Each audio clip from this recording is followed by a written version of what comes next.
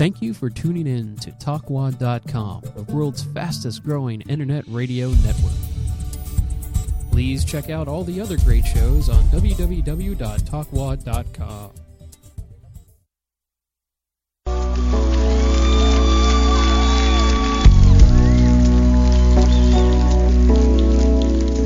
You are listening to ComedySlamRadio.com. From our studios to the world, we bring you the finest in quality entertainment. So pop some popcorn, grab a smooch buddy, and settle in for another fine show from ComedySlamRadio.com.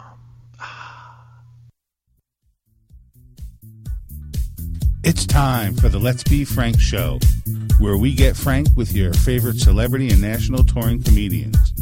Follow us on Twitter at Let's Be Frank Show, and if you miss our live broadcast on Comedy Slam Radio, find us on Stitcher Radio, Podomatic, and iTunes at Let's Be Frank's Podcast. Keep laughing, my friends.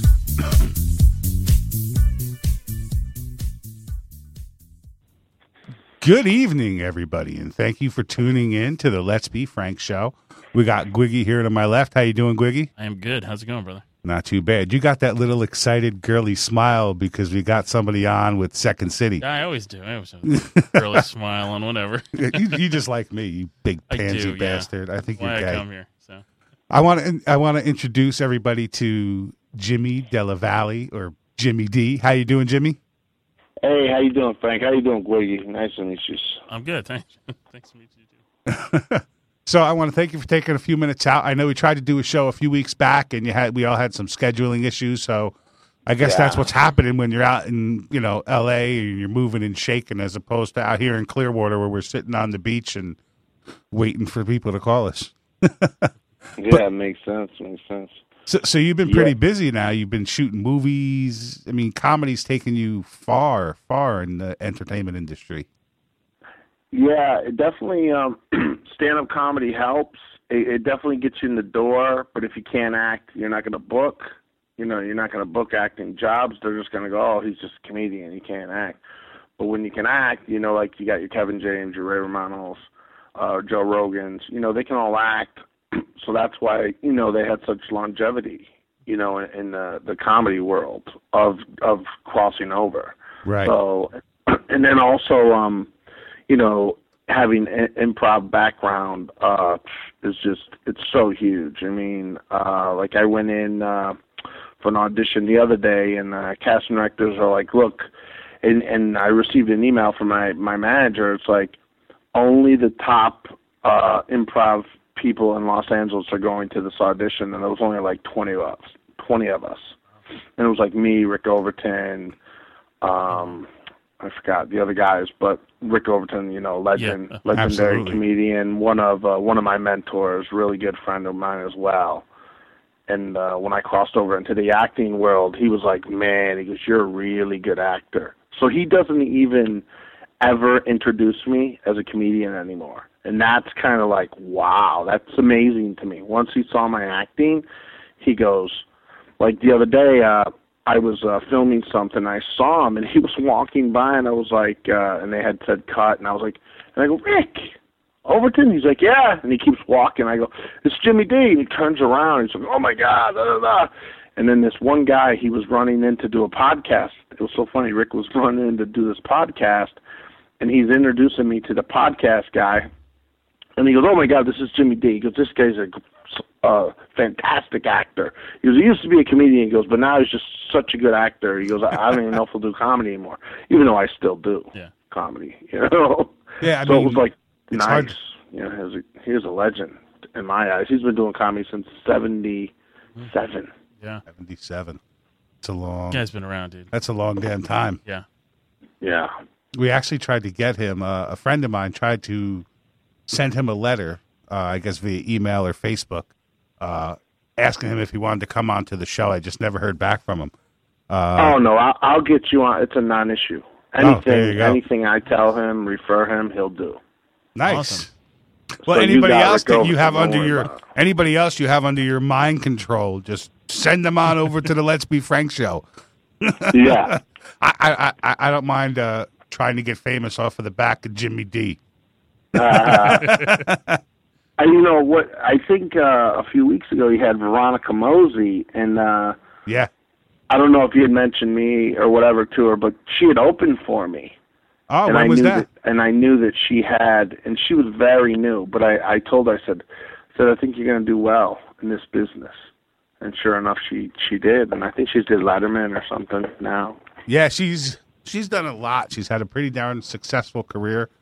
I think she was on, it was either last week or 2 weeks ago, and we had Chris Shaw had called in, which is nice, because one of the things I do is, I mean, I have such a wealth of different comedians that have called in, and everybody, you know, nobody gets paid. They volunteer their time because they know a lot of other comedians listen. So when Chris Shaw, you know, reached out to me and said, Dave, I got a new CD dropping. Can I call into the show and promote it? So I'm like, of course you can. So it was kind of cool because I don't normally have two comedians that are up on that level on the phone at the same time. So it was nice.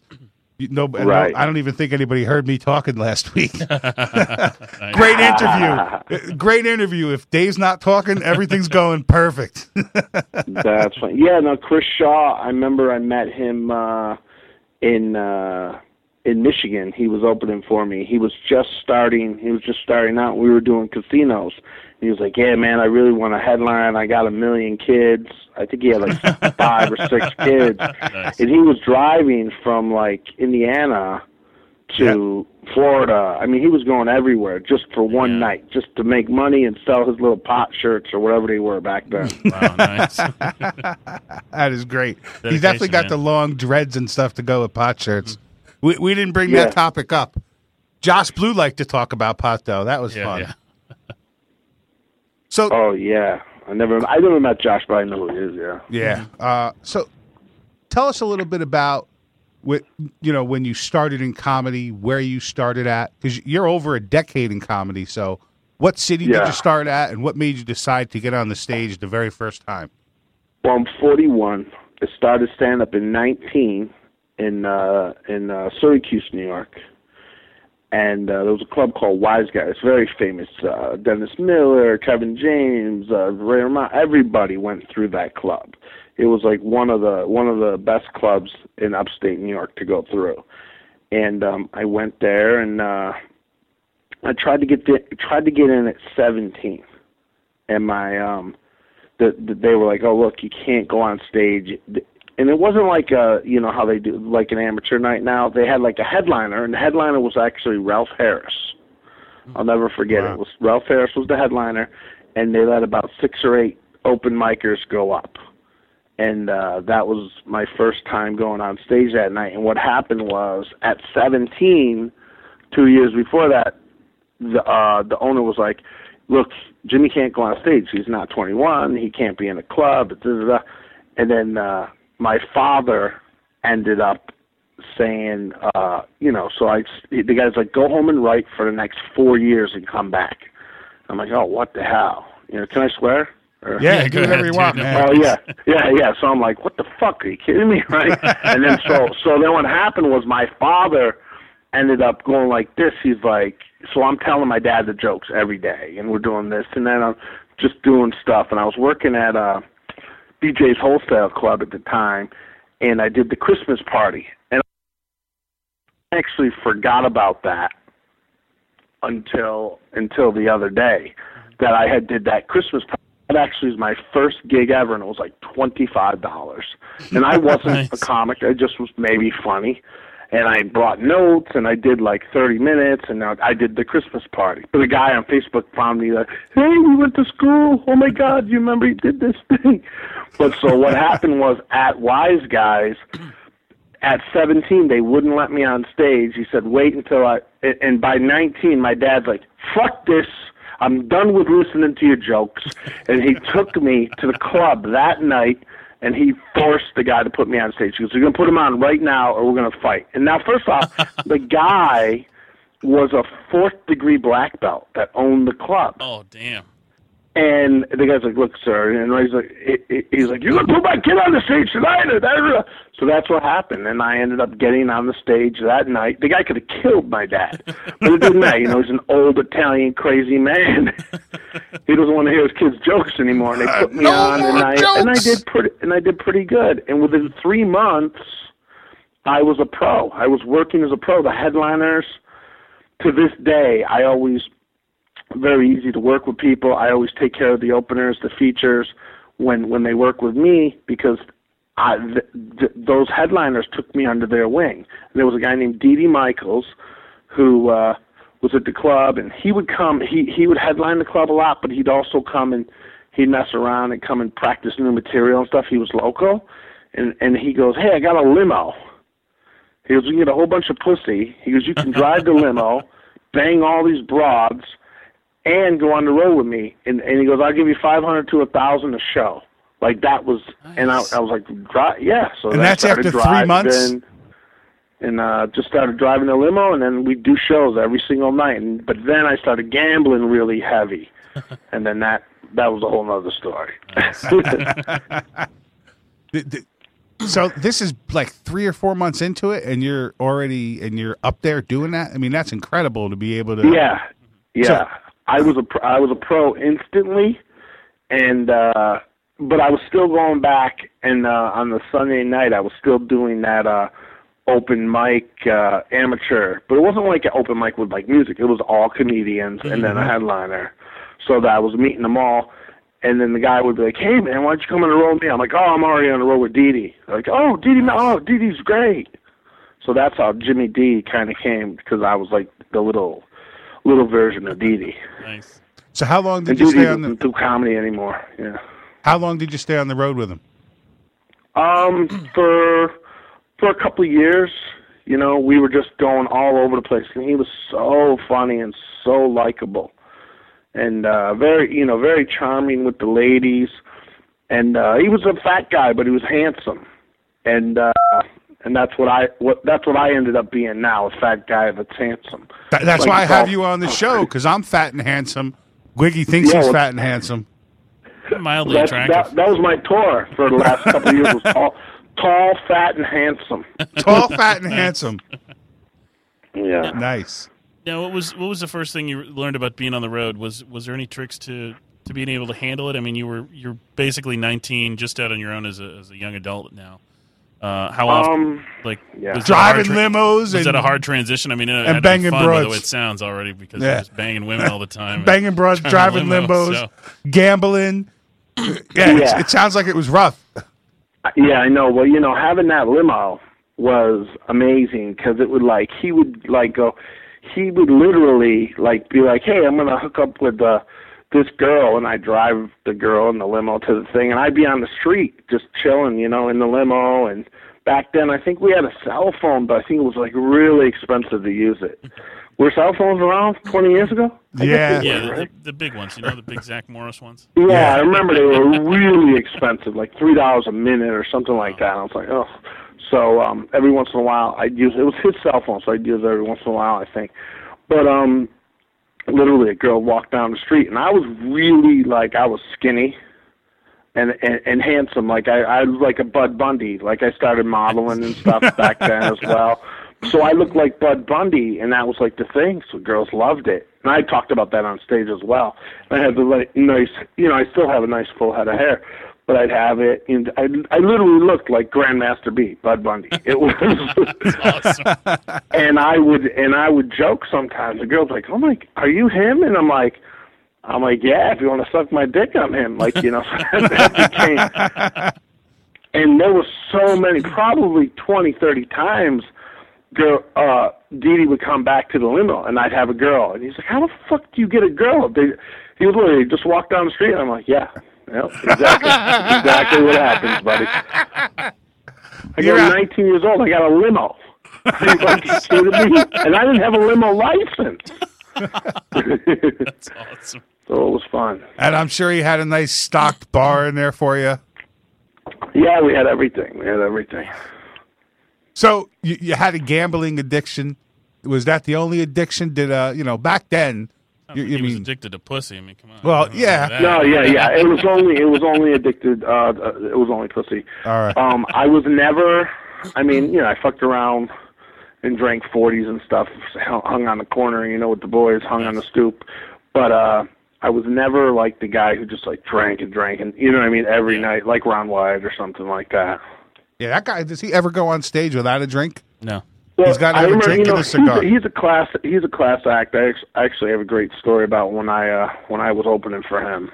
He's a great guy. But yeah, no, I saw the Dixons. Dee Dee was doing coke and drinking and and I was seeing guys like, thank God I never caught anything sexually transmitted, but we were dirty, man. I mean, I didn't even know what a condom was. You know what I mean? Like, it was like, like when you watch porn and, you get the fake ones like the MILF Hunter or that one they do in Czechoslovakia or whatever, and the girl's like, you're okay? You're not dirty? No dirty? Yeah, I'm not dirty. The guy pulls his dick out. He's got like 15 warts on it. You're like... I washed the warts. The warts are clean. Yeah. So, what was the breaking point when you went from from comedian to acting? What was the first acting gig that you did? Was it a commercial, a little TV skit? Well, actually, as I think back, it's actually this is weird that I'm telling you all these stories because I haven't told these stories. But I've had these in the back of my mind, so it's like nice that we're actually getting this private little interview right now about the back in the day. Because there was a famous comedian named Rich Ramirez who just died. He was a very good friend of mine. He just died. He was from the Bronx. He was an awesome comedian. He was a Latino comedian, and he was just fantastic. And he did tons of TV, and he did Law and Order. And back then, I didn't even really know what Law and Order was. Mm-hmm. And he came to the club, like he was one of those guys that came on a Sunday when I'd be working out material, and then I'd go on the road with stuff. And he did an acting class. And he was like, it was like Sunday. It was like from 2 to 4. And we did a couple acting scenes. And he's like, hey, man, he goes, I don't know what you're doing. He goes, but you could be like a phenomenal actor. And he didn't say that to anybody in the class. And I was like, dude, I barely can read. Like, you know what I mean? Like, and I never thought about it until when Rich died.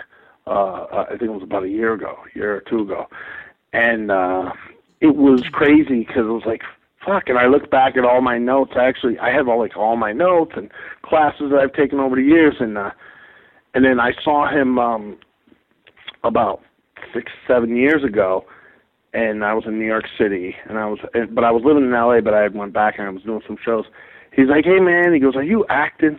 He goes, I remember when I met you with a young kid, I told you you'd make. I go, yeah man, I'd just been on The Sopranos. He's like, oh my God. He's like, I knew it.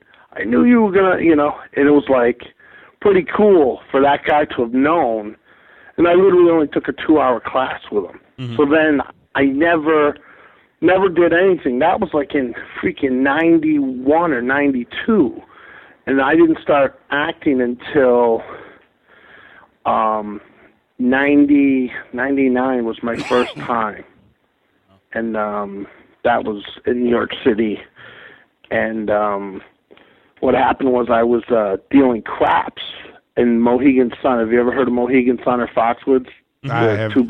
Absolutely. Yeah. I've driven out there from Middletown, New York, where I grew up, to lose money multiple weekends.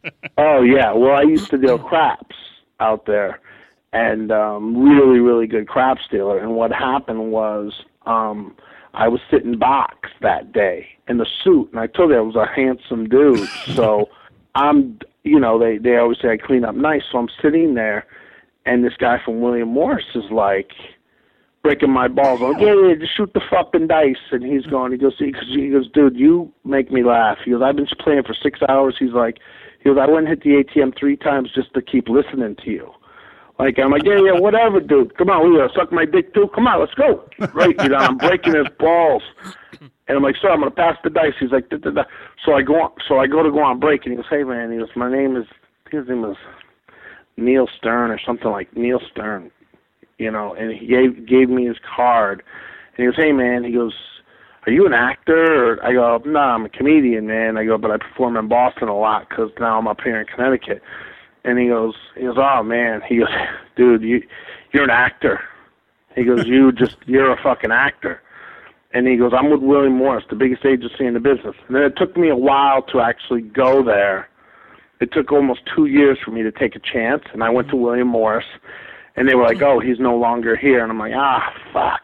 I'm like, all right. I'm like, well, whatever. I guess I missed the thing.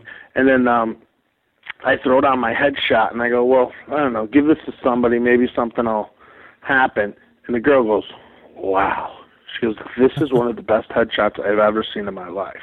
Wow. And you can actually Google it. Jimmy Della, it's a black and white in my leather.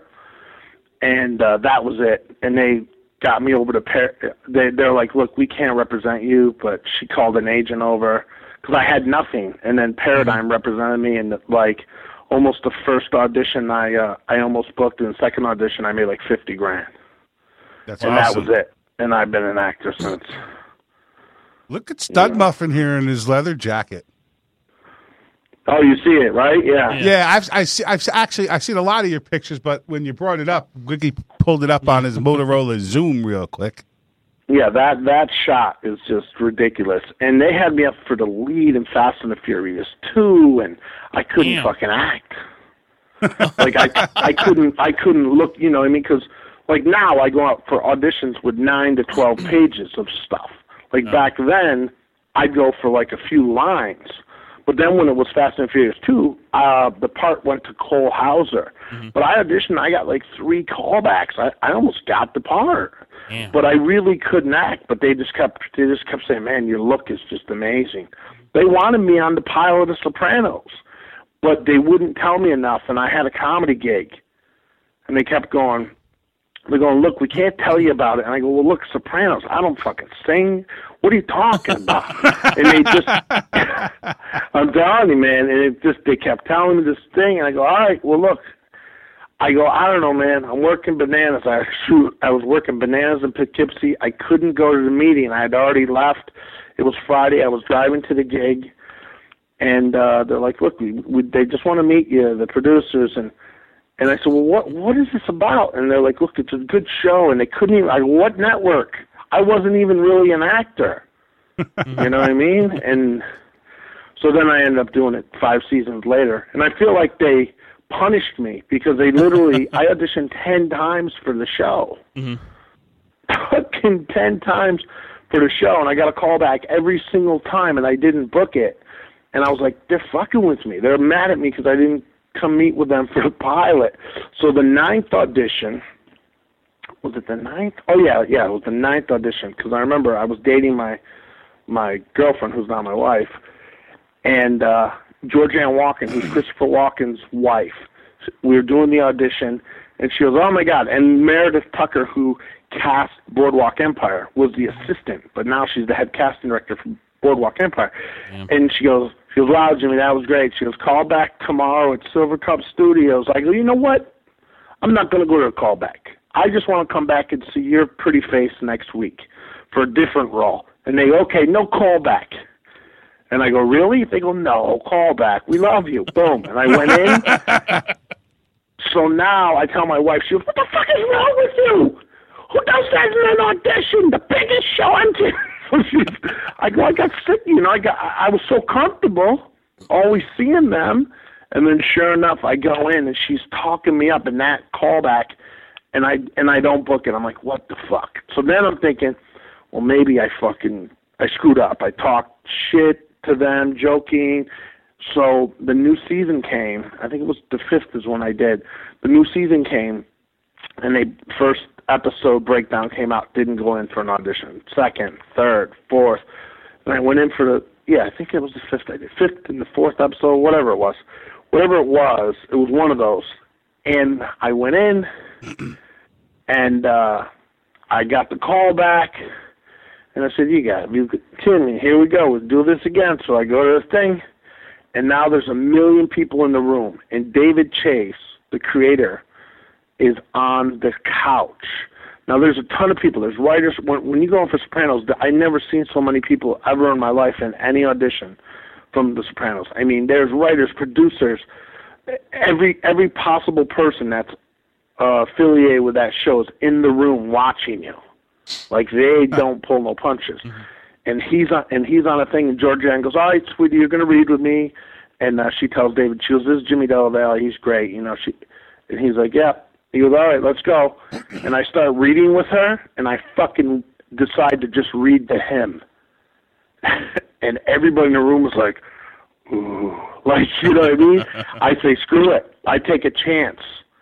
And then she's reading some more, and I read with him. I read my lines to him instead of to her. Mm-hmm. And fucking... I mean, literally, I feel the whole room go like, holy shit, this kid, what a fucking crazy kid he is. And then sure enough, I go to leave, and I hear him go, you see the balls on this kid? Like, I hear David Chase say it, and I walk out, and an hour later, they called, and I booked it. Yeah, nice. That's awesome. So, you know what I mean? And the thing was, I had booked 3 episodes, and when I got there, they ended up just throwing me a few lines. They said, hey, they ended up going with a favor to somebody. You know, that happens all the time. Mm-hmm. They go, but they still want you in the show. So, you know, I go down in history as being the guy who's like, you like your fucking job, you pieces of shit? I don't know if you remember the episode. I came in with the Jew. It was the Jewish wedding. Okay. I mean, that's the episode. I'm the gunman. Cool. Comes nice. In. Now, it's funny because when you were telling the story, you talked about in Poughkeepsie, New York, Bananas, which is, I believe, the very first place I ever saw comedy at. Because it was about Poughkeepsie, yeah. Yeah, it was about a 40-minute ride from my house, and they used to do a show in Poughkeepsie, and sometimes they would do one in Middletown in the the Holiday Inn. Exactly. So that was my experience with comedy clubs growing up. It was just they rented out rooms inside of hotels. So I haven't ever heard no comedian in the over a year and a half of doing the show has ever mentioned Bananas. So that was just awesome. I was just like, wait a minute, that's the first place I ever seen comedy he's talking about. Nice. And I believe it's still there today. They still do their shows. It's still, it's still there. And now they have another place in Monroe, New York, or Washingtonville, which is Jesters of New York. They do a show up there every Saturday night. So we're starting to get a little comedy an hour out of Manhattan. Nice. It's nice to see that come up there. Oh, yeah. Now, can I ask you something about acting? When you're doing callbacks like that and you're seeing some of the same people again, is it tough to kind of give a lot more, show them something they haven't seen before when you're getting a callback to do relatively the same show, or what is it like in that sort of situation? Yeah, one of the reasons that I book or get callbacks all the time was I went through tons of acting classes. I ended up for 6 months at NYU right before I moved to L.A., and I was here for a good 4 or 5 years, maybe 6 years, because I've been here 9 years. And my wife goes, why don't you go to class? Like, I don't fucking want to go to classes. I hated high school. I hated school. And she's like, why don't you just see? Maybe LA is a different world. So I had this guy, his name Eddie Jarvis, he had to open for me, and he goes, you got to check out my acting teacher. He's the best. I'm like, really? He's like, dude, I'm telling you, he's the best ever, blah, blah, blah, blah. He goes, there's just something about him. He's crazy, and he was a big star. Do you remember the star, the Heavenly Kid, Lewis Smith? No, I don't remember that. Well, he was that, and he was in Adventures of Buckaroo Banzai. He had the platinum hair. He was Perfect Tommy. Okay. Yeah, anyways, I mean, these are like cult movies that, I mean, they were huge. Like, he was a big star. He was banging Sharon Stone, and the list goes on and on. Cheryl Ladd. And so, really, he became a big star when he made the movie, or after he banged Sharon Stone? Which is what propelled him? No, I don't know. But there was, no, he was a big star. He was a big star. He was like really good-looking redneck, and he had studied with all the greats. Lee Strasberg. He lived with Paul Newman, Sandy Meisner, Stella Adler. I mean, he studied with all, and then he ended up with Roy London, who was one of the best acting teachers ever.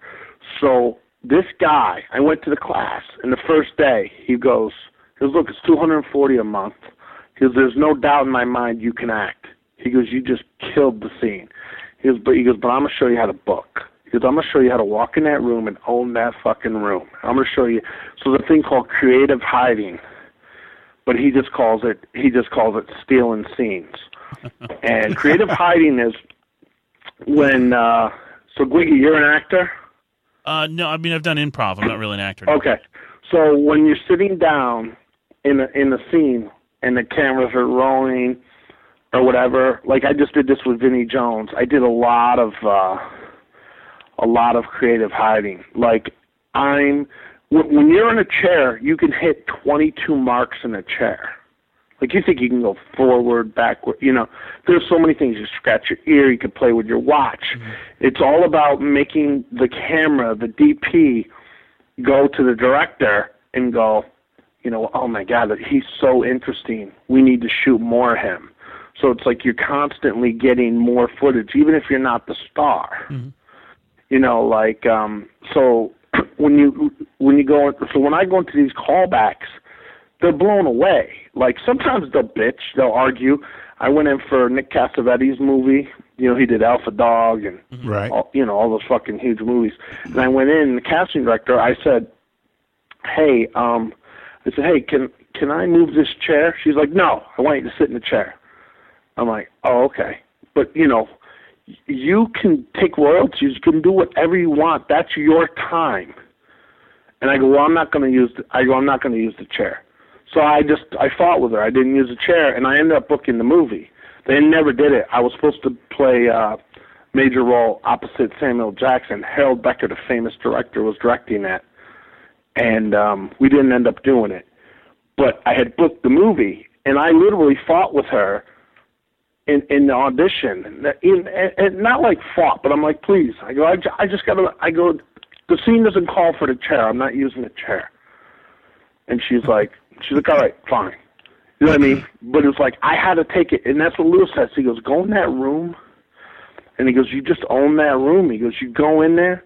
And the creative hiding is like, so let's say I'm talking with you right now. Like, so it's us three.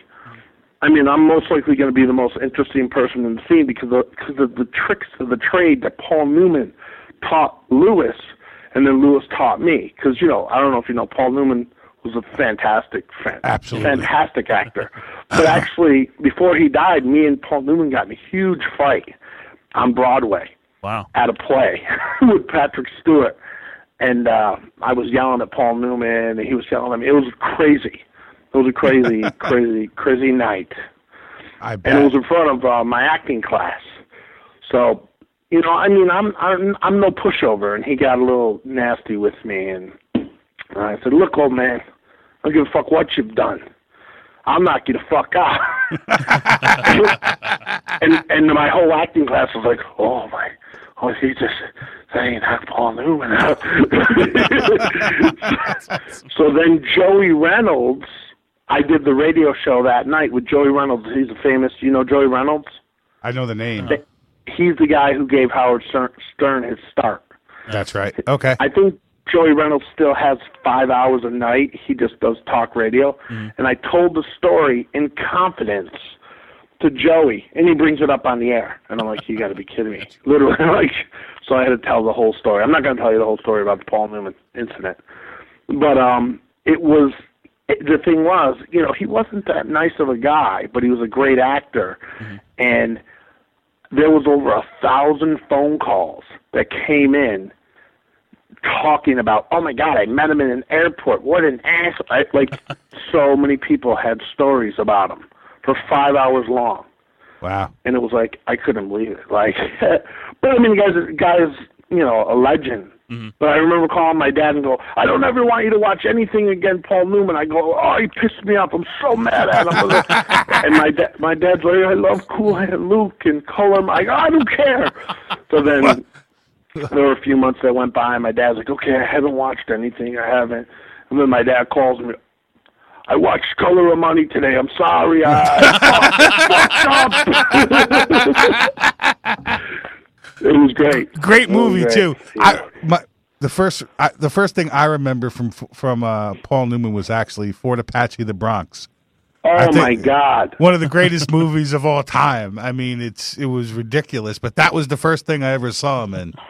Yeah, Fort Apache, the Bronx. Nice. My buddy, I was headlining Riddles in Chicago about 4 or 5 months ago, and this kid named Leonard Lucky Luciano, like fucking Lucky Luciano. Uh-huh. He grew up in the Fort Apache, the Bronx, and he was an extra in that movie. And he told me it was amazing, that movie. He said it was a great set to be on, so that's amazing you just said that.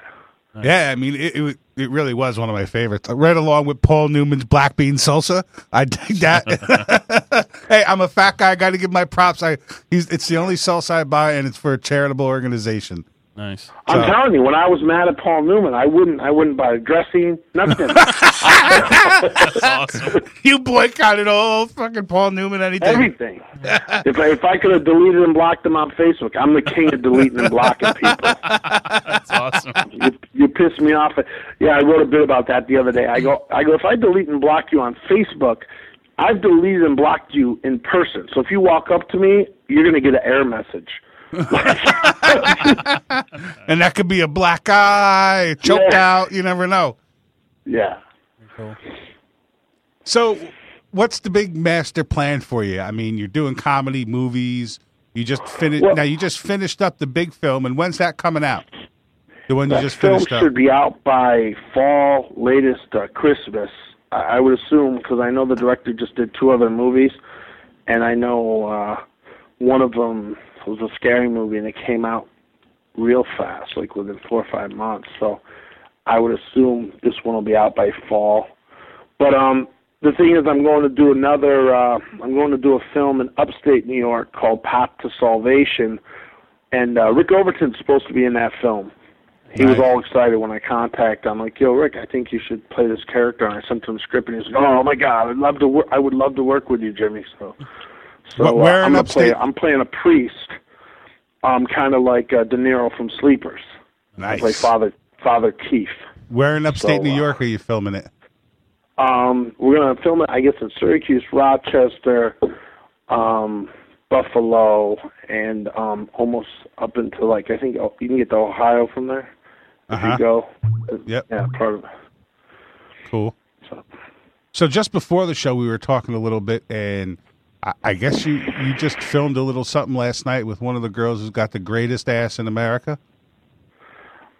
Oops! I'm sorry. Did I introduce Chris Brown? Right? He's the greatest ass in America. Rihanna. Oops! I meant to say J-Lo. J-Lo. Jennifer Lopez is the producer on a show I just taped last night. Nice. It's a new TV show called Stand Up and Deliver. And it was fantastic. We did a great TV taping, 3-camera shoot, and the producer already contacted me today and said, hey, we just wrapped on the first season. They go, but we're probably going to bring you back to do another set for the second season, a different set. So nice. That was, really good. Yeah, I got like 6 or 7 applause breaks. It was fantastic. Cool. So this is a stand-up comedy show then, basically. It's just. Yeah. It's just all stand-up. That's awesome. Yeah. But it's called it's on Nuvo TV, NUVOTV.com. Mm-hmm. It used to be, the old owner used to be CTV, SITV.com, which I did many, many years ago. And then they changed this one, so this one's going to be more Americanized type of thing or whatever. Cool. So you've traveled all over the country. You've traveled in many countries doing comedy. Where do you like to do comedy the best? Do you have a favorite city, a favorite club? New York City, that was always my comedy home for years. I mean, in New York City, I would do a minimum of 20 shows a week, if not 30 shows a week, just in the city. It was crazy. I would start from noon doing shows for kids for camps. Then at 5 we do regular shows, and this is up until about 10:30 or midnight regular. And then we do proms. So I literally go from noon till about 4 in the morning every day. Yeah, nice. Doing shows. It was ridiculous how many shows we did in New York City. But out here, you're lucky if you can get 2 spots in a night because you got to drive, all around, and and that's just keeping it polished. I mean, I already have a solid headlining act, but that's just keeping it polished. Yeah. Right. So you go and you try a new bit. Like I just wrote a new bit this week, and I tried it. I was a special guest at Lovett's Comedy Club this weekend, John Lovett's Comedy Club, and because I knew I was doing the TV taping, so I was like, let me try this new bit. And I wrote it last week, and I did it once, and it was like good. So I perfected it. By the third time I perfected it, and I said, Italians were the first magicians.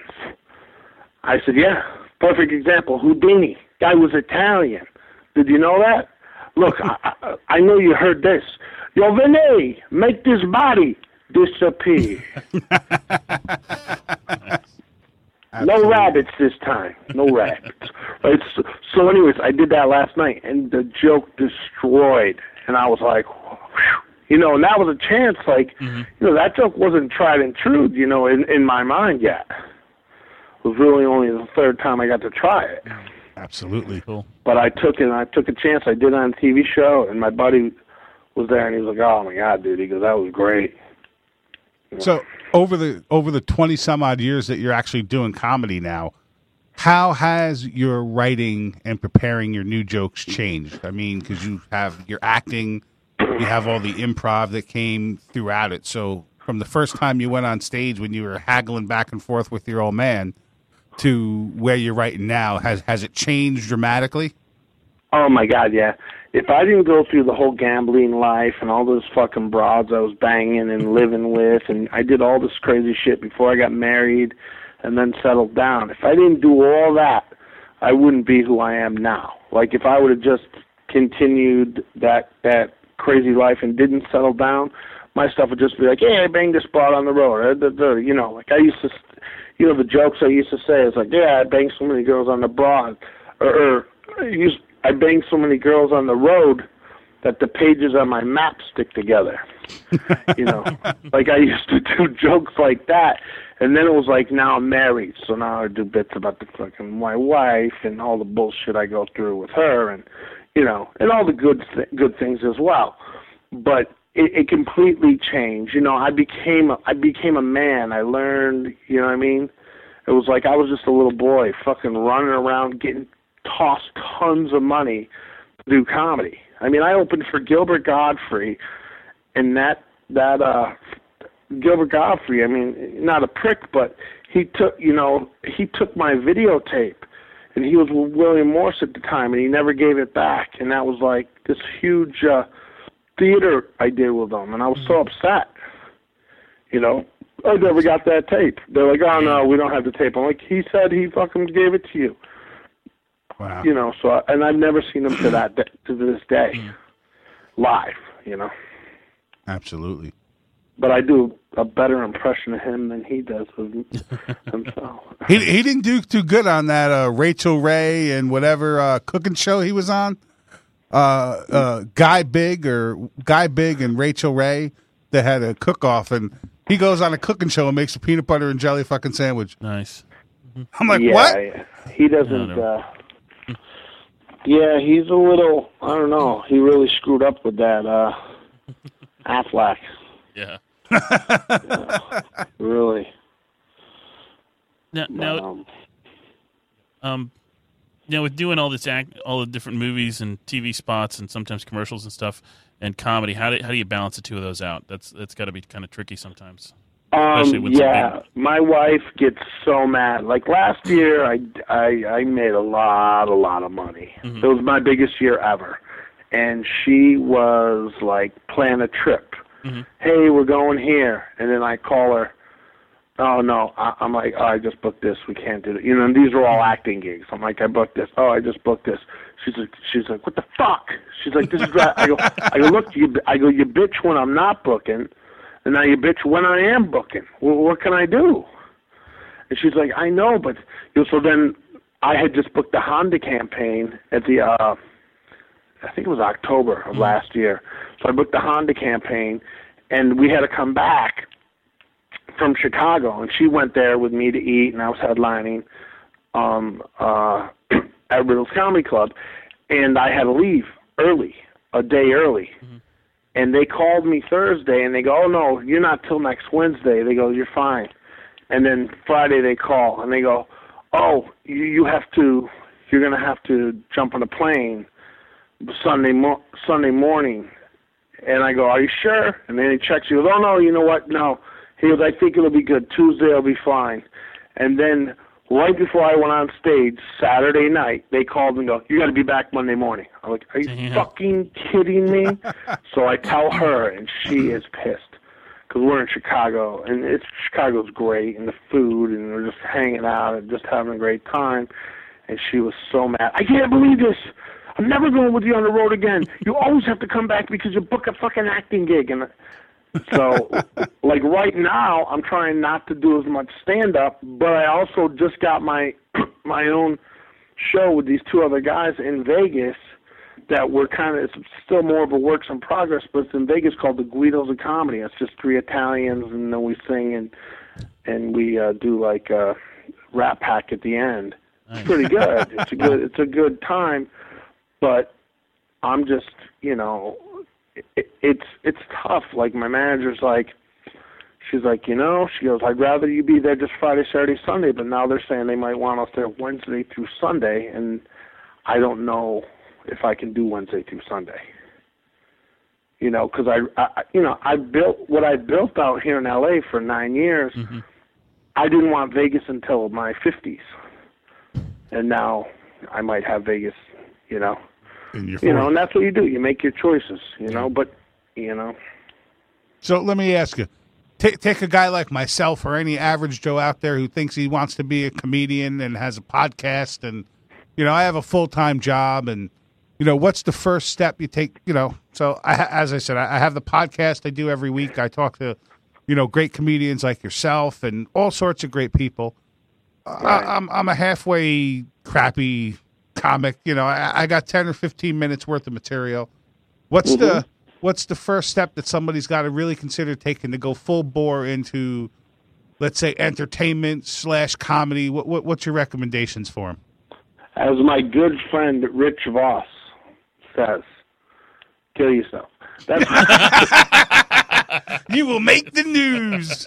Dude, Richie, you know Rich Voss? Absolutely. He used to be on the road, and these comics would come up to, these wannabe comics, and they go, "Oh my God, I write jokes, I want to try to do this." And he goes, "Oh yeah, you want to be a comic? Kill yourself." Like he every single time would say, "Kill yourself." No, it's really hard now. It's a different world. There's the Bringer world. You know the Bringer world? Oh, yeah. Have you heard Absolutely. of it? It might be the worst fucking thing that's ever happened to comedy. Mm-hmm. It's ruined it. You talk about the deleting and blocking. I constantly delete and block because I got these bringers hitting me up constantly, or they're posting all their shows, and they're the worst ever. And then there's shows out here that these comics call me and book me, and they're like, "Hey, man, can you do my show?" I'm like, I can't sit through 15 of the worst comics I've ever seen in my life to headline. I don't give a shit if you give me $500 to do a spot. I can't do it.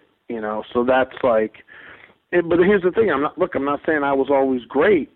I'm just saying it's not fair. Like you used to have to earn your stripes, and now there's no stripes to earn. Mm. There's comics, there's Twitterers, there's famous Twitter guys that I see do comedy, and I'm like, what the fuck? Really? I'm like, you guys are selling out the improvs, and you're not. You're okay. You're. It's not that you're not funny at all. Mm-hmm. You're okay. It used to be you had to earn your stripes. You had to do a guest set. Mm-hmm. You had to then MC. Then you had to learn how to feature, and then maybe co-headline or then headline. Now these guys come right out of they get 6 or 7 good minutes, and they'll do a Comedy Central or something like that, and then boom, they get to go headline. Like everyone loves their 6 or 7 minutes, but guess what? They can't even do 20 minutes. Hmm. It took me a long time to even feel comfortable to say I have 15. I mean, I'm a little over 2.5 years into doing comedy, and I don't do it anywhere as much as I should, and I don't work at it as hard as I should. And I could say I probably am comfortable doing 15. And, it would just depend on, maybe a little crowd work. But, I mean, for me, I think that's awesome to be able to be in front of, whether it's 50 people, 20 people, or 400 people for 15 minutes or 5 minutes. It's a rush. Oh, no. Well, yeah, that's the whole thing. When I learned how to do stand-up, the owner was like, look, you do the first 5 or 10 minutes for your first year. And that's it. And he goes, you can write as many new jokes as you want, but you don't fucking try them until you got that 5 or 10 minutes polished. Mm-hmm. And I watch kids at these Comedy Store and everything out here in L.A., and I'll see them do one set and they'll kill, and then I'll see another set and they'll do all fucking new material, then the next time they'll do, and I'm like, what are you doing? I'm like, you don't even care about the art. The art of comedy is not, let me do a great set and then let me bomb until I can get this other material. The art of comedy is like, do your great material and mix it in with a couple new bits. With me, almost every time I go on stage, I'm going to try 1 or 2 new things every time. And right. What did Carlin say? George Carlin said, I think you can really only write 15 great minutes a year. But these guys are just always trying these new bits. And I also take it to the point of, not to be a dick, but I really respect my career and the choice I've made in life. If you can't make a living at it, you can't, you're not, if you can, because so many people are scared, oh, well, I got kids, or I got to have benefits, or what do you think, I didn't go through that when I was a degenerate gambler and I quit a $70,000 a year dealing craps job to just do it full time? We take a chance, But if you don't, then you'll never know, So if you have the talent and you're working, work hard, write every day, get a partner. Like my best friend just moved out here for a couple months, and hopefully he stays. But he's from New York, and he started with Kevin James, and he's been doing comedy 20 years. But, he hasn't made it. He doesn't really have many TV credits, but he's an amazing stand-up comedian, and he's a headliner, but he doesn't have any really TV credits at all. But every day out here, my wife's like, she goes, I can't believe you stay out till 3, 4 in the morning every night. Now in New York, I stayed out till 3, 4, 5 in the morning every night with like Patrice O'Neill and stuff like that back in the day. But now, I never do that. In L.A., everybody just goes home. But now I got my buddy from New York here, and we're out every night. And I've been writing material, and it's just been amazing. Mm-hmm. And I miss that camaraderie. And Patrice O'Neill, right? Mm-hmm. Absolutely. Yes. Huh? Oh, yes, absolutely. Absolutely. Yeah, so Patrice was a big mentor to me. And I mean, I was a headliner, and he'd still call me an open micer. Like he'd always, he loved me, but he would still keep me down. Like he would be like, yeah, you're an open micer. Like and I was a headliner. I was headlining everywhere. But that was just his way of, if he acknowledged you or he had looked at you, that meant he liked you. Because if he didn't, and he wasn't the type of guy where I could go, hey, this is Frank, I give a fuck about this. Like, that's how he was. But he was a genius. I mean, you'd watch him and go, this is one of the greatest comedians I'm ever going to see in my life. Mm-hmm. And I'm glad to have been friends with him and glad to have had him break my balls and to come up the ranks with him. Absolutely. So that was an amazing thing. And that was another thing. I remember we were all sitting, me, Patrice, Norton probably wouldn't remember. I know Norton, but not like who knew Patrice. Mm-hmm. It was me, Patrice, Norton, Bobby Kelly, nice. I think Ben Bailey, and Artie Fuqua, and maybe Godfrey. And we were sitting there, and we were going over everybody's acts. And we're going, who's a hack? And they're talking about every comic in New York. Like, this guy's a hack, and this guy's and we're going through the whole thing. And Patrice had said to me, and Patrice used to always say this to me. And he goes, I don't know if you're a hack, because he goes, I don't pay attention to your act. Like, he'd say that to me. Right? He goes, but one thing about you, Jimmy, is he goes, you're the most famous nobody everybody knows. That's awesome. He goes, everybody knows you, and you're nothing. He would say that to me. Like, and it wasn't like, he was talking about people in the business that knew me. It wasn't like, all the fans knew me, but it was just, but it was great, and I really remember, and he was a very, very big impact on me. But he would tell me about, like, there were so many things he'd say. He would say, look, don't wear a jacket on stage. Don't wear a leather jacket. You look like an idiot. Like, he goes, you're too tight. You got to loosen your body when you're up there. You got to feel comfortable. But when he got all his money, I think he had 200 leather jackets when he died. I remember he had something, and what was it? I know he did a joke, something about who would you rescue from a burning building, your mother or your leather jacket? And he picked his leather jacket. You had to love him. Absolutely. So, I came up really hard with him, really pushing me. Absolutely. So tell us a little bit about your podcast that you got going on. Well, my podcast is the Brooklyn Buddha, brooklynbuddha.com, and you can go to my website, funnyjimmy.com. It's going to be on iTunes. I haven't switched it over. I've been so busy, I called my web guy. He's going to switch it over to iTunes and Stitcher and all that shit. Cool. Maybe he'll even talk to you about it, because I'm not 100% sure, but he said he can do it. Yeah, it's pretty simple. If I can get it on Stitcher, and I've even made it into the top 100 comedy shows once or for 2 weeks in a row on Stitcher. Now I've dropped out of existence again, but I got in the top 100. I started tweeting Joe Rogan. I'm like, I'm coming after you, Joe. And he's like, he don't even respond to me, nothing. I'm like, fuck. I'm trying to make my bones off of other people's backs. I'm threatening. I'm coming for you. I'm nothing.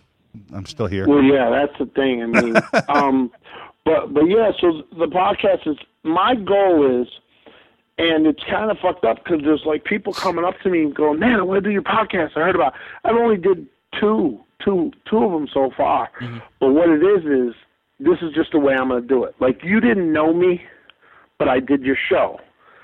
And no offense to anybody, but if you don't know me, you won't be able to do my show. Like, that's how I'm going to do it, because I want to have that connection. You know what I mean? Right. I want to have that, like, I want to be like, yeah, Frank, so, David Frank. Right. Nickname Frank, is that how you do it? They call me Fat David, they call me David, they call me Frank, asshole, jerk, whatever. As long as you're talking to me, I'm responding. I'm good. Well, yeah, exactly. Look, jerk off. So this is the way it works, right? Yeah. So it's like, if I can have you on, because now I kind of, I've talked with you now, so it's like you might be someone to interview, because then we could tell some good stories and stuff.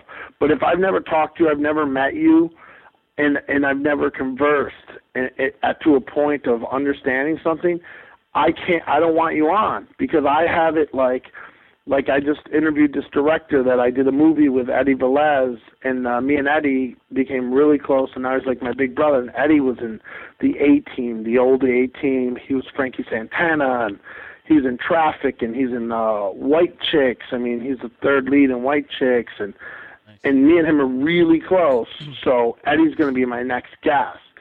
And I mean, so we're going to be able to talk about everything, and he rescues cats and dogs, and he has a cabin in the woods in New Mexico now, and New Mexico. And it's like, but if I don't know you, then I can't go, oh, hey, remember that time we did that? Oh, remember we got the cannoli at the, you know what I mean? Exactly. Yeah. And I've had that multiple times. I get people all... Yeah, he's had cannolis multiple times. Oh, absolutely. But I've had many people say, I don't know you to come on your show. You may have had... because my pitch is just like I did with you and everybody else. This is my show. These are some of the people. We have a lot of young comedians that listen. Do you want to come on? And for me, it's like it's a comedy lesson every week. I learn something new. So it's great for me. But I've had people like, they say to me, we don't do podcasts. And I'm like, but I just heard you on that guy's podcast. Well, I don't do podcasts to people that I don't know or shows that I don't know. So there's been people that I've gotten to, at least I get to speak to some of these celebrities on the phone to get rejected. You know, I'm like, well, at least they called me to tell me fuck off. You know, that was nice. The fastest rejection I ever got was from Bill Cosby's people. I emailed Bill Cosby's manager. I got up to take a piss, and when I came back, there was a rejection letter. Sorry, but Bill Cosby wants to have nothing to do with you, Mr. Frank. You've been on air for about 4 seconds, and sorry about your damn luck. That's hilarious. It's amazing to me. The reason I'm bringing this up is because there was a film out here they were doing. So my manager and agent usually always get all my work, but there's a thing called Actors Access. So I went through it on myself, and I submitted. And I said, hey, man, I have a couple weeks open for your dates. I'd be interested in meeting with the producers and directors of this film. So I get an email back, hey, can you meet at 8:30 tomorrow night, blah, blah, blah. I'm like, 8:30? What the fuck? That's kind of late. So, little red flags start coming up. And then we go through this process of, going back and forth with emails for, one day, and okay, you know what, hey, we could do 12:30 tomorrow and this and that and da-da-da. And then I said, well, look, you still haven't sent me the scripts. And the girl's like, oh, it keeps bouncing back. I don't know what's up, blah, blah, blah, blah. And then she sends it, and I'm like, so it's 5 pages. And I'm like, what? And she's like, oh, it's not a script, it's just a scene. I said, yeah, I'm not going to fucking audition for a scene. Are you out of your fucking mind? You know what I mean? You're going to film a scene? That's all you're doing. It's not even a movie. It's nothing. You just represented it like it was a feature film. You said it was paid, it was this, this. So I turned it down. And she was like, and I was really nice. And I didn't say, I'm not going to fucking I said, I'm sorry, I can't do it. My manager wouldn't let me do something like this. Thank you, though. I appreciate, the offer to come in and meet, but good luck with your film. And a day later, and she emails back, oh, thank you, no problem, sorry, for miscommunication. The next day, I get a call or an email. Hey, I looked over your resume. This is the producer. I looked over your resume. You have a reasonably okay career, blah, blah, blah. He talks all this shit to me. And I'm not the guy to do that to. I'll fight you in a heartbeat. Yeah. And I literally took his name, and I called my manager. I forwarded it, and then I deleted it. And then I went on Facebook, and I got his name, and I deleted and blocked it as well because I was like, holy shit. Because if I get this guy, and he was like an Indian guy, dot and head Indian, right? Yeah. And I'm like, if this guy...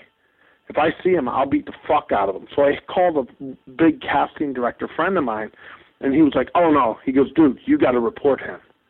He goes, you cannot. He's like, you cannot do that. He goes, you cannot talk to an actor like that. And I was like, dude, I'm ready to fucking kill this guy. So then, sure enough, I deleted, blocked it. My manager sent me an email back an hour later. She goes, you know what? We thought about it. Just let it go. This person's going to ruin themselves in Hollywood anyways. You know what I mean? Not Absolutely. That they ever had a chance. But so the thing is, for that guy, it makes me so mad for those Bill Cosby people to have said what they said to you. Mm-hmm. Hey, you're only on the air 4 seconds. Well, no. I exaggerated that. I exaggerated that. They literally just sent me, thanks, but we're not interested. I made it sound more evil, but you can go ahead and bash him. I don't want to really, if somebody's ever listening and I ever have another shot, I'm sure he's a nice guy, but they sent me a nice letter. But I am just a wannabe hack, and he not worthy of Bill. No, but you know what? It doesn't matter. Cosby. And listen, and I'll tell you right now, it's good to have that controversy. If it starts getting around, then Bill Cosby's people, and then he'll call, and then next, who knows? Maybe you end up having an interview. He's like, I didn't know they did that, and he might be mad. We get mad at our representation. Our representation sometimes have egos. I yelled at Andrew Dice Clay's manager once. I called up and I spoke to him on the phone, and he's like, your internet radio? And he goes, Andrew Dice Clay doesn't know anything about internet. He won't do anything. I'm like, so just tell him it's a fucking radio show. You don't have to know. It's live. We get people to call in whenever we want. And he's like, well, I'm like, what the fuck, man? Come on. I had Martin Short on last week. This person called in. Let's do it. Don't even tell him he's a nobody. I'm like, well, I'm going off. And I'm like, wait a minute. Maybe I shouldn't be yelling at you like this. Who else do you represent? And he's like, click. Oh. So it wasn't Parisi. Was it Wheels Parisi? I have to look up on my notebook at home.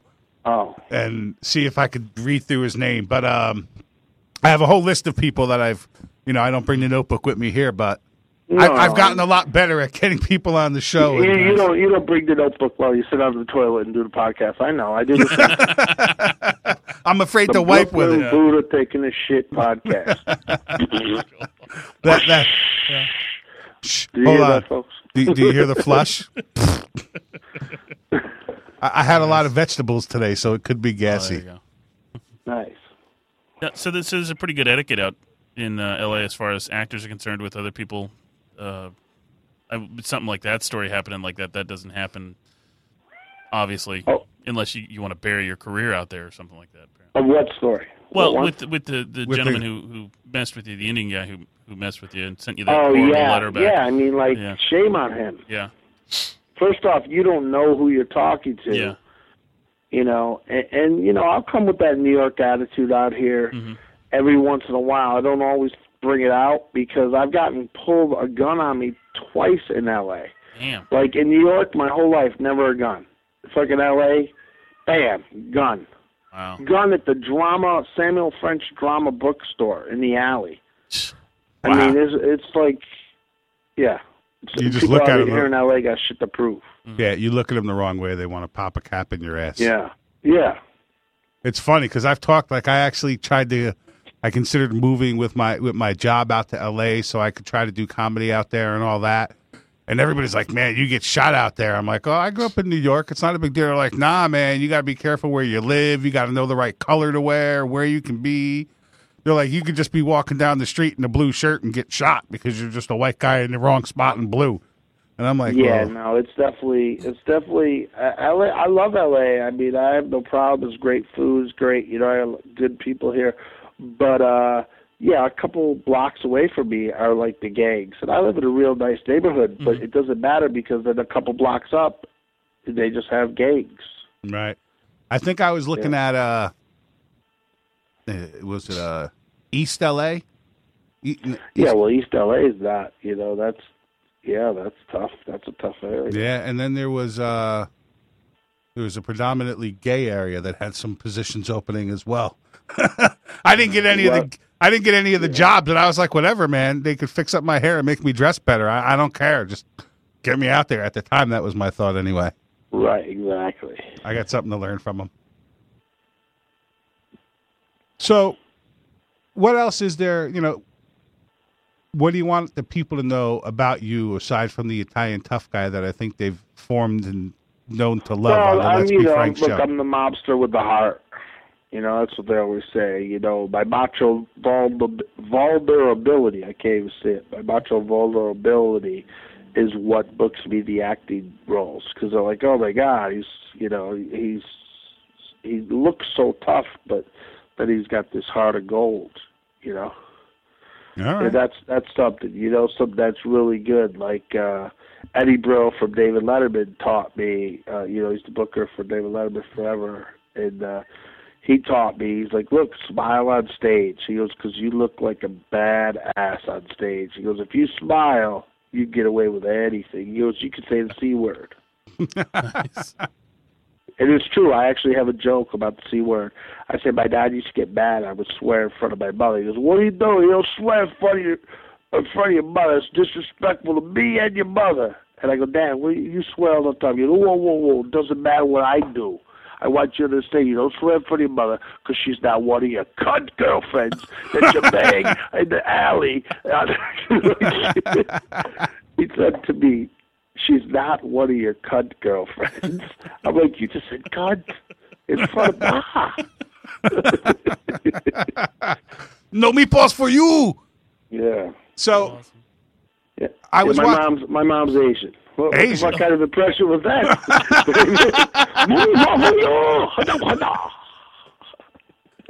So I wanted to ask. That's the thing. You hear that, Gwiggy? See how I listen? Yeah. That's improv. Improv is listening and reacting. Absolutely, brother.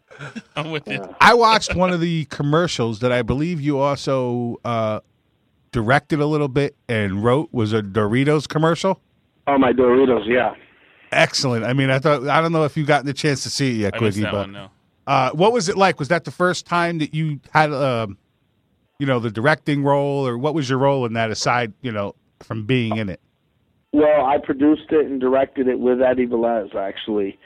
What happened was I had jury duty, and this guy calls me the week before, and he goes, "Hey, I'm doing the Doritos commercial. I want to put you in it." So I did it, and it sucked, and I was like, ugh, I got to write my own. So I was like annoyed that I had even did it. So then it was a jury duty, and I ended up writing my own commercial, and we shot it the next week. Literally, I shot that. I wrote it Monday, flushed it out Thursday. We shot it Sunday in one day, and it really got a lot of response. Doritos contacted me and said, "We really love it." They said it's too violent, but it's really funny. And I have more lines in it, but I actually cut it because it had to be 30 seconds. Right. Yeah. Cool. So listen, I want to thank you. We're going to wrap it up a little bit, and we always wrap it up. I like to give everybody the opportunity to talk about, what they have coming up. So do you have some shows coming up, and where are you going to be at, where people can find you? Well, the best bet is you can always Facebook me. But the best bet to get me there is just go to Brooklyn Buddha. That's Brooklyn, that BUDDHA.com, or Funny Jimmy, JIMMY.com, funnyjimmy.com, and then you can just add me on Facebook, and you can always just message me, even if you don't know me, and hit me up and go, "Hey, I'm a fan. I want to come see a show," or some shit like that. But you can also go to funnyjimmy.com and check my dates. I don't always put all my dates there. My out-of-town dates, but my in-town dates usually can just hit me up and say, "Hey, are you performing anywhere in L.A.?" Right. Like if you come out from Florida or whoever's listening, and, they're coming from Texas, and they're like, "Oh, we're going to be there." Like the other day I was headlining the El Paso Comic Strip, which is a great club. And I had like 30 people from L.A. fly out to the gig. Nice. So it was amazing. I was like, and they were like, "Yeah, we just bought tickets." I'm like, "Wow, why the fuck would you go all the way out there?" But that's what they do. Well, I think it's you always say, I have a lot of people that are on Facebook friends, comedians and some actors, and there seems to be a lot of jet flying back and forth between Vegas and L.A. That's like the popular thing to do. Well, yeah, no, I perform in Vegas a lot. Like I said, I have that Guido show. You can go to vegasguidos.com. You can check that out. I'm on that website. And we have our show, but like I said, it's still works in progress. And that's Bachers produces that show. So we're doing that show. But, I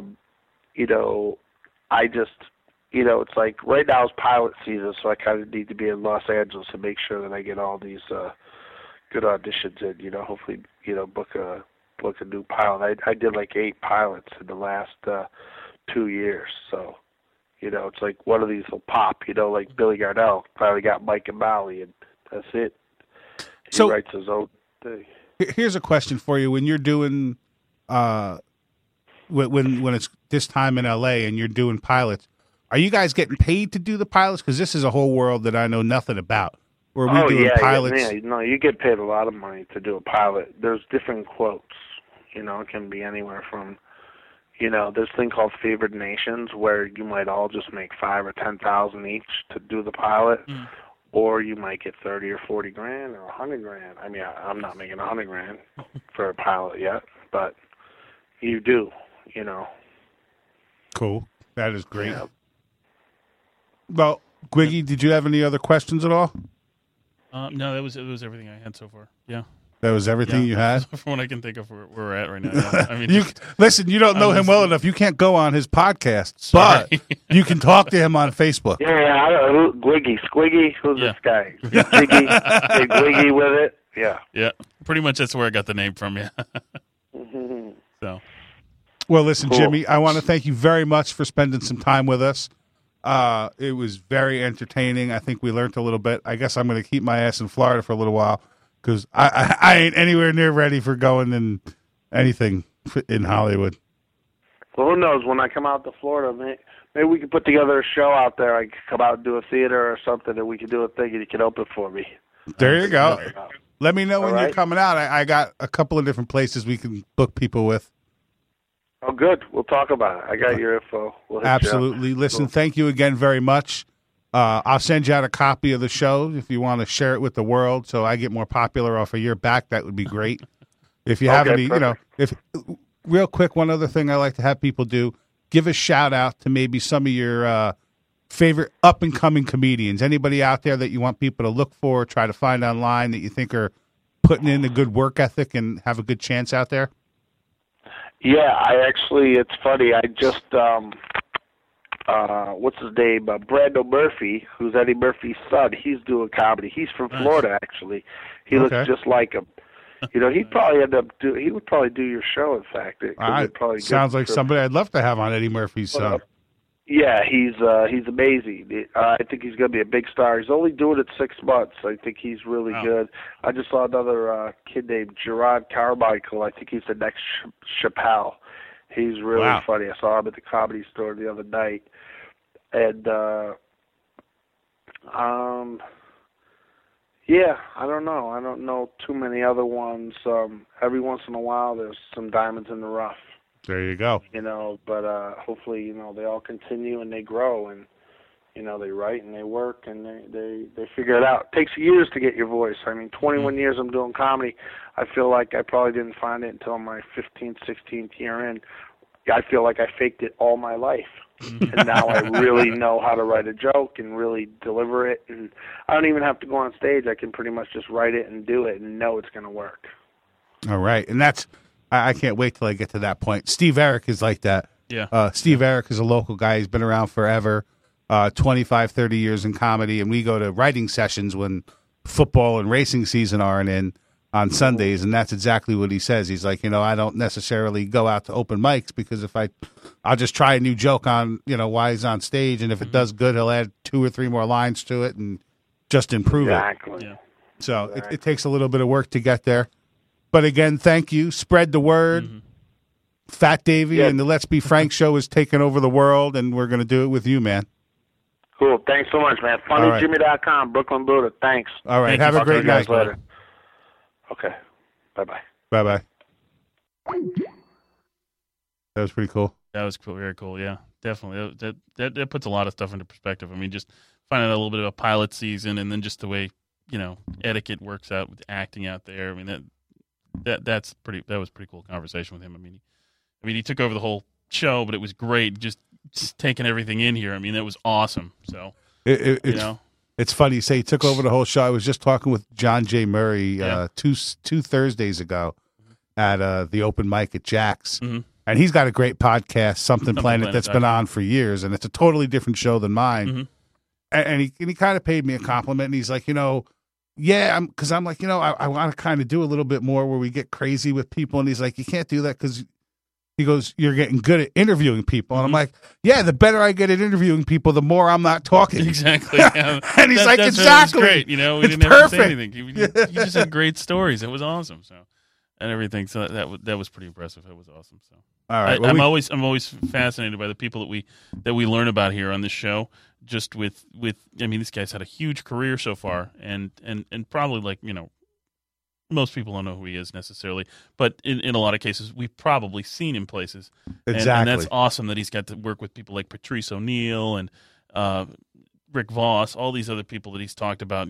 Just that's awesome. So yeah, when you see his face, you're like, I've seen him in movies, and he's been in Verizon commercials, all these different things, and you're like, oh shit, I remember seeing that. And if you go to his bio and you look at the whole list, it's like there's more there than I want to read in a week. But you can see he's definitely put the work in for stuff like that. That's just you can see why he's so just on the ball with acting, comedy, and everything, and he's just all over the place because he's put the work in to do that. And it's just absolutely awesome. And it all starts with hooking up with somebody with a limo so you can get whores on the street and then you get famous. So go out there, get a limo, get some hookers, and get famous. Yeah. Thank you for tuning in. We'll see you next week. We got some great shows coming up, and we'll speak to you then.